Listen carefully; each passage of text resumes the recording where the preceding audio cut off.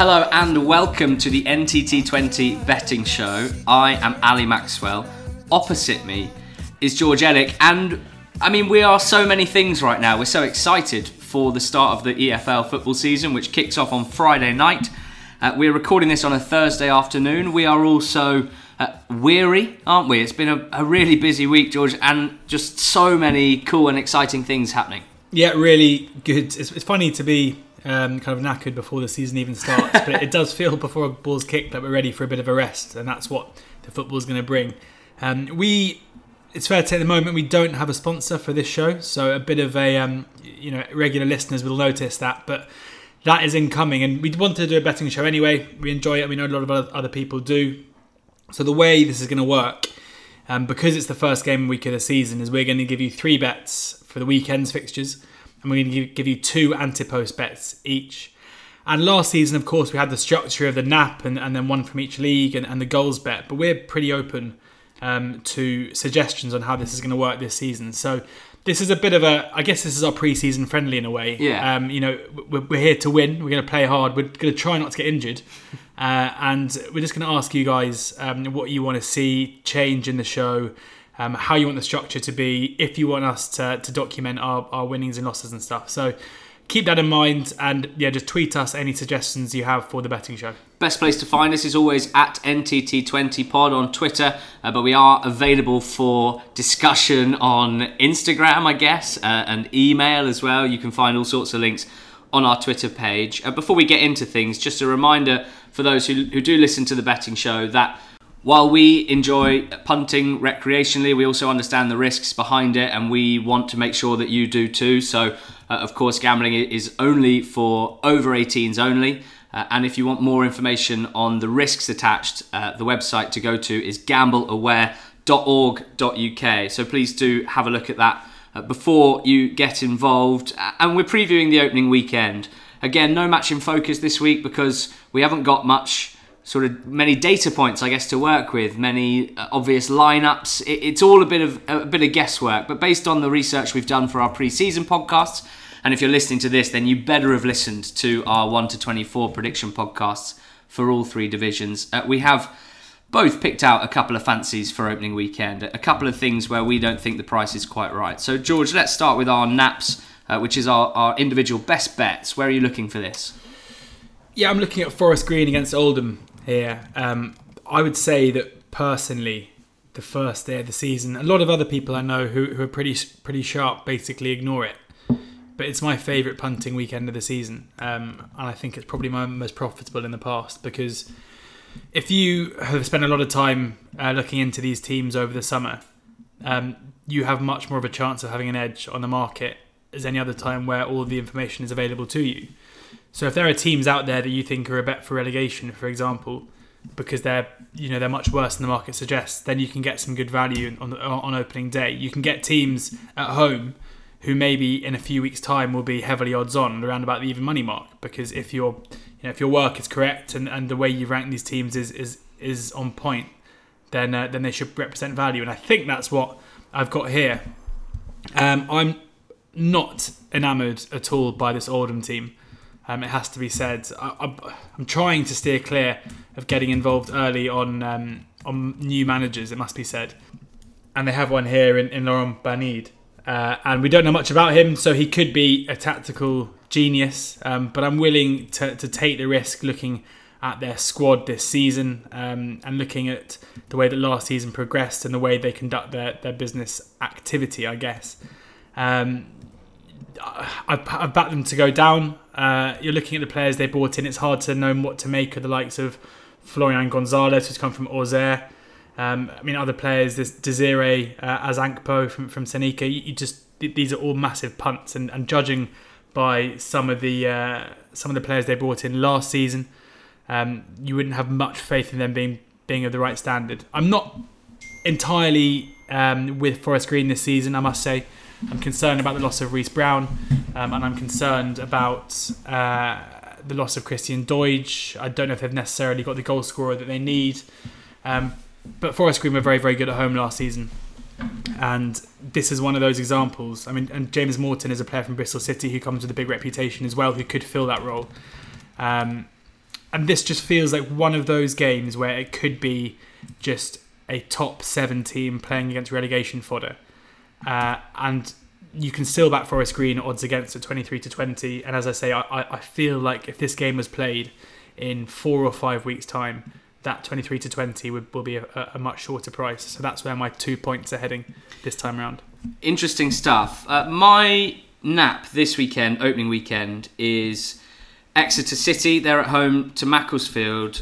You can get them at 11-10 if you find the top price by using Odds Checker, the comparison site. And I mean, look, at the start of the season compared to the end of the season, the amount of teams that will be under even money is much fewer, and that's exciting as a punter if you feel like you know your stuff. By the time the season finishes, sometimes it can look a little unappetizing, the general slate down the EFL, but not on opening weekend. I think there's 3 teams under evens in the Championship. I think there's only 2 in League one of which is obviously Wycombe playing at home to Bolton, and then there's 2 in League 2, Salford and Bradford. So to me, to get over even money for Exeter to beat a Macclesfield side that, to my eyes, is still in some state of disarray heading into the season is a bit of a godsend as a punter.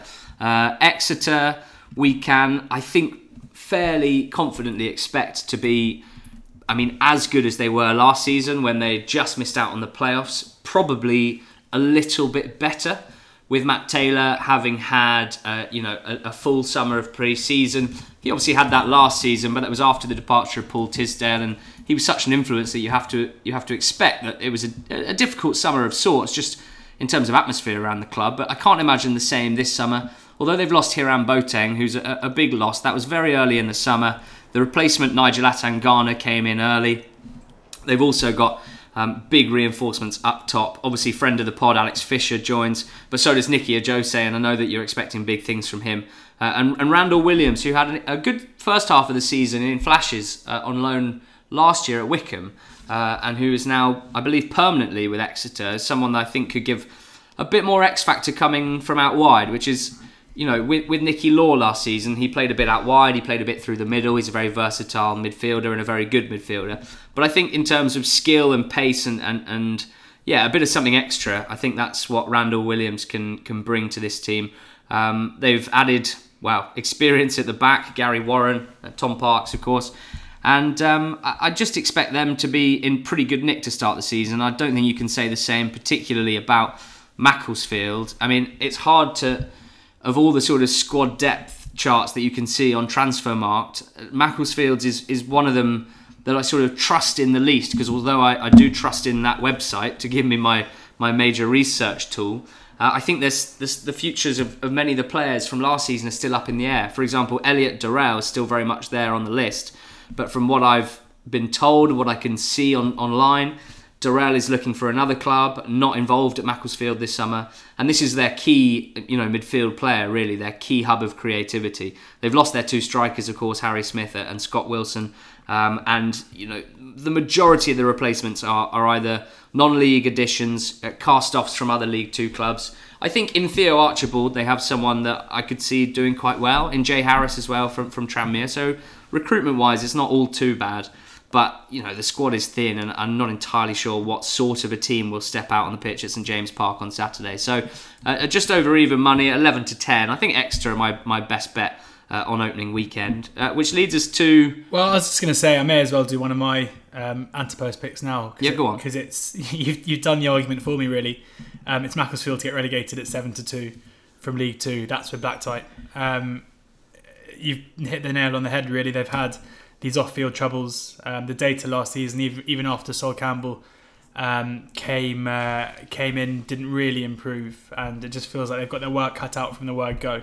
What does a good season look like for them? Probably coming 22nd. So it's always a difficult market, this one, because you've only got 2 spots, and you can easily back a really bad team to go down and still get gubbed. But at 7-2.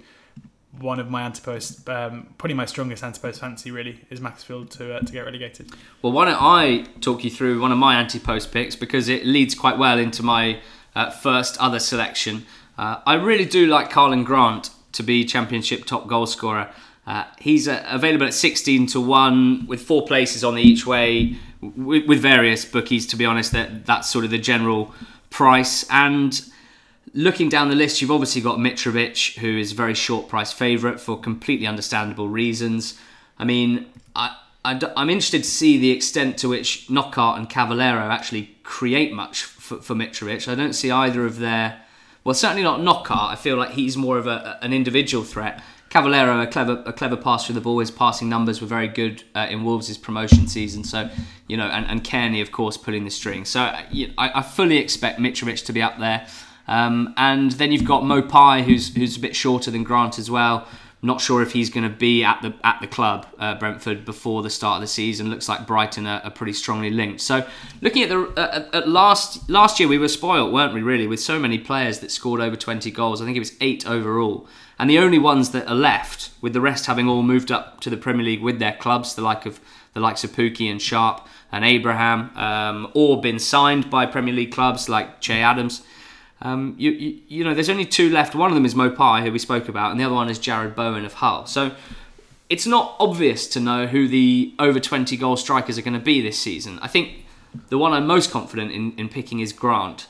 I can't explain to you how explosive this guy is, but he's not just a pace merchant. He has got a real striker's instinct, an ability to finish one-on-one, especially that is right up there, really, from what I've seen in the EFL.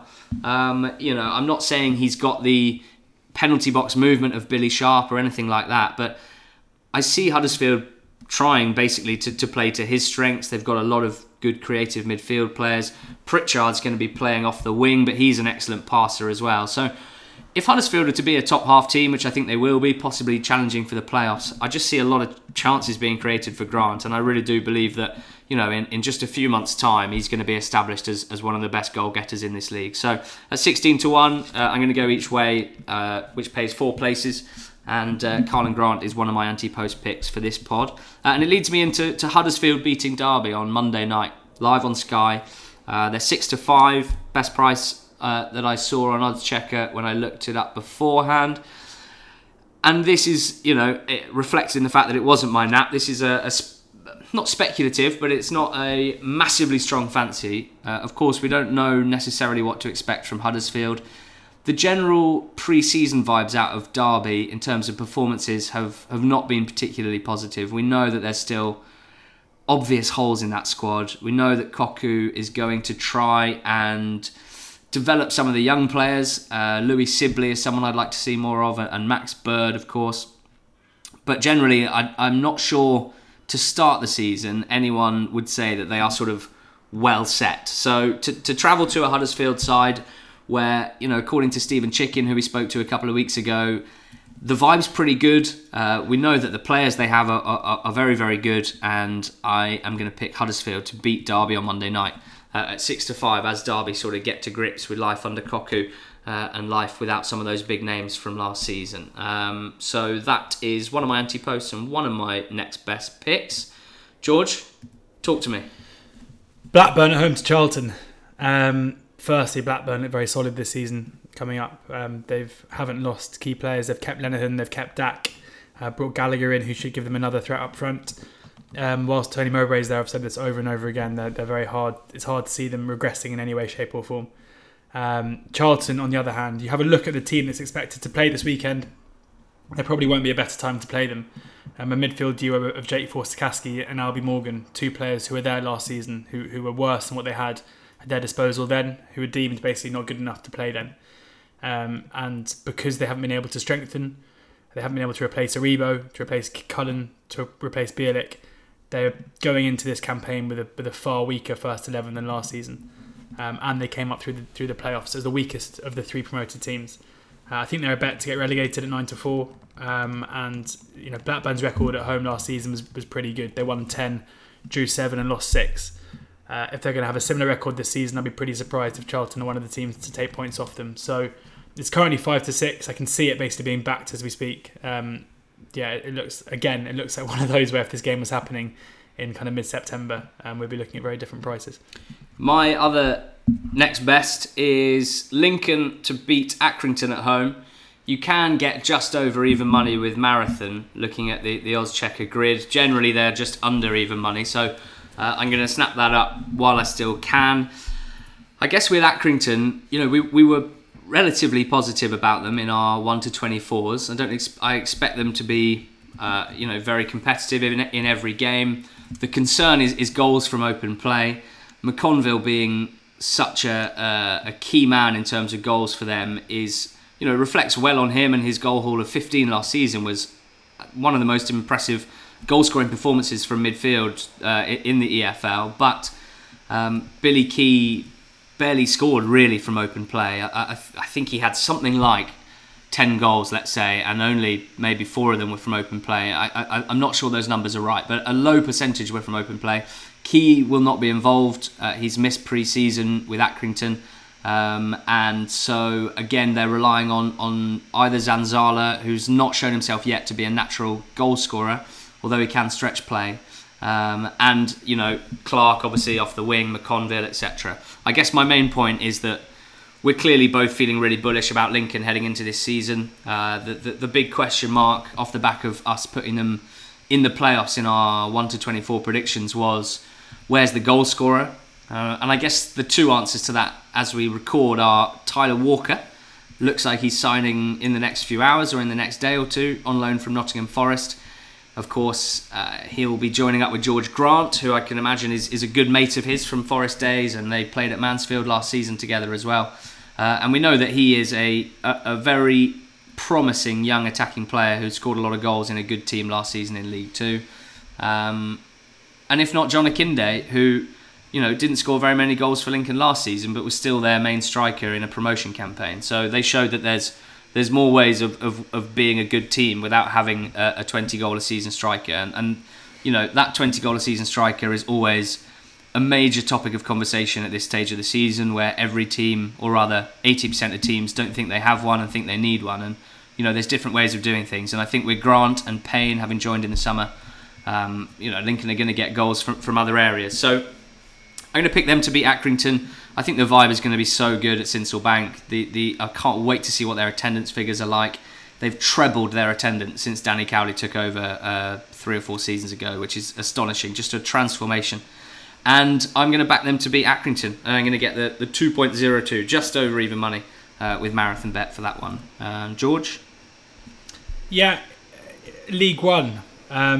Bubble bursting, I think, possibly. Burton at home to Ipswich.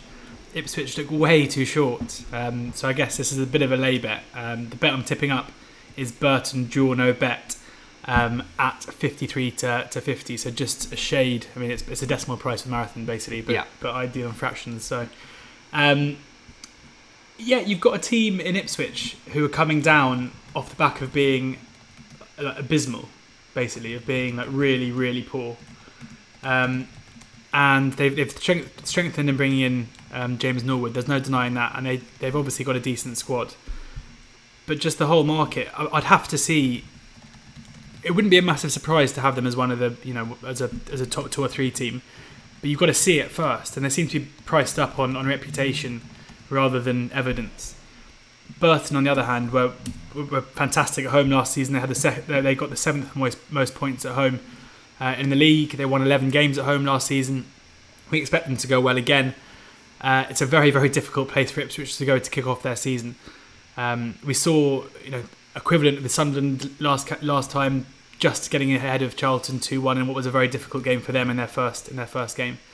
And I don't think a point's a bad result for Ipswich. So, taking that bit of insurance as the draw no bet. So if it is a draw, you get your money back. I think Burton are a bit of value. Even if Ipswich do get there and do kind of develop into a top, a promotion team, it just might take a bit of time because they were just so bad. I can't see why a team who are just so bad would go from being that bad to suddenly being a top level team, even against worse opposition. We've been very lucky, or very grateful, I should say, for the responses to our 1 to 24 podcast. We were expecting a bit more abuse, I guess, or a few more haters, shall we say, and there have been a very, very small minority, which has been mostly very pleasant.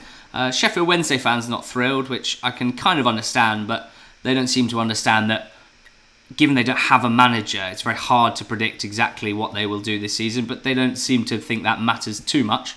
The thing I thought we'd get a bit more of was anti-NTT20 sentiment from Ipswich fans, because we had them fourth in our placings, and it's the complete opposite, isn't it? I mean, the messages that we've got, and they've been one of the most vocal fan bases in response, has been that's either about right, we're quite concerned, or do you know what, that looks a bit too high, we're really concerned. So the general feeling doesn't seem to be that good, and even Lambert himself, quite a few quotes recently where it doesn't feel like everyone's too happy, but we'll see what happens. My last anti-post bet, I mean, I should mention that, and this is an obvious one for anyone who's listened to all three 1-24s, that the Leeds, Portsmouth, Mansfield league title winners Trixie is obviously alive and well, and hoping to do us well come May. But aside from that, this is just one, and look, I'm the sort of person that doesn't want to tie up too much money in anti-post markets because it's a long time. So the short price stuff doesn't normally excite me. I will say that having stumbled across on Bet365 Pompey to be the top southeast club in League One at 5-6, I thought was just sort of very, very kind and generous. If I run you through who else they've got in that market, it's Oxford United, who George is not feeling very good about. Gillingham, who I think we thought were going to be solid mid-table. Wimbledon, who we had in our bottom four. Southend and Wickham just above it. And Portsmouth, who we think are going to be champions at this stage. So the 5-6 there for Pompey, top southeast club on Bet365, I thought was of interest to those who are happy to tie something down for 9 months. Well, yeah, I'll add the short price one in as well, so you can double them up. Cardiff top 6 finish is 6-5 best price with Paddy's and Betfair, but Bet365 are even money, so the double there would be 5-6 and even money. They're just, I've said it so many times this week, but as long as Neil Warnock's there, they're going to be solid. They're not going to concede many goals. They brought in a striker who people who know a lot more about him than I do seem to be incredibly excited about him, for less than they sold Zohore for. Zohore, who, having threatened to be half decent, basically wasn't, so no big loss there at all. My excitement about Gavin White is fairly obvious as well, but they've also got a back four who were so solid when they went up with 90 points. I think the squad's improved since then. Warnock obviously still keen for the fight as well, so top 6 finish at 6-5 I'll take, but for the double is even money. If you're looking at the teams kind of a similar price to them, West Brom are about the same price as well. Fulham a little bit shorter.